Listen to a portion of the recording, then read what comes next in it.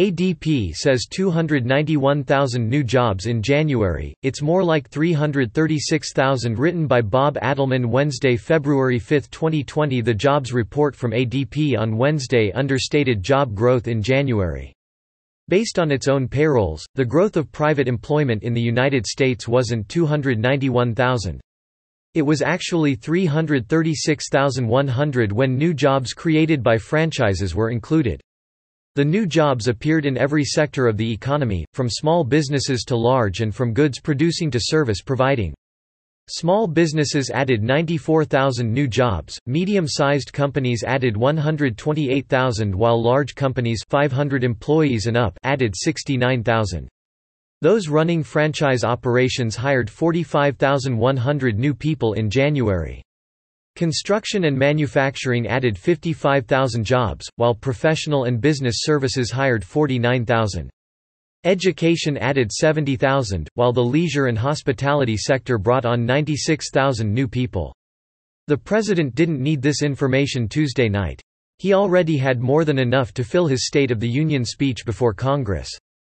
He took credit for signing new trade deals, building up the country's military, pushing NATO to ante up more for their defense, confronting China's theft of intellectual property in its quest to overtake America, taking out terrorists, reducing government regulations, making the country energy independent, lowering drug prices, and much more.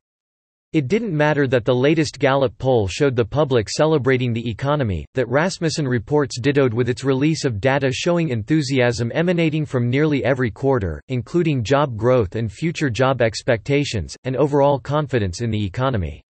It didn't matter that Fidelity Investments reported similar results. 80% of those it polled said they're feeling good about their finances. It didn't matter that a USA Today, Suffolk University poll revealed that Americans' optimism stretched across every demographic line. It didn't matter that the Consumer Sentiment Index just released by the University of Michigan echoed the same, hitting a 9-month high that was just below its all-time high. Even without all of this, the president had more than enough to celebrate Tuesday night. And he may reasonably expect more good news when the government issues its own jobs report from the Department of Labor on Friday, which tends to track ADP's results. Representative Andy Biggs summed it all up. Our economy is robust. We have historic low unemployment rates in many demographics. Manufacturing jobs are coming back. Scarcity in the labor force has helped raise real wages, particularly in entry-level positions that require little previous education or training. Retirement plans are strengthening on the back of a resurgent market. In short, the foundation of long-term economic growth has been laid by the policies of the Trump administration, which has produced optimism in consumers and businesses. The military has been rebuilt, and American prestige around the world is back. The United States has once again become the shining city on the hill. Americans can feel confident in our path forward.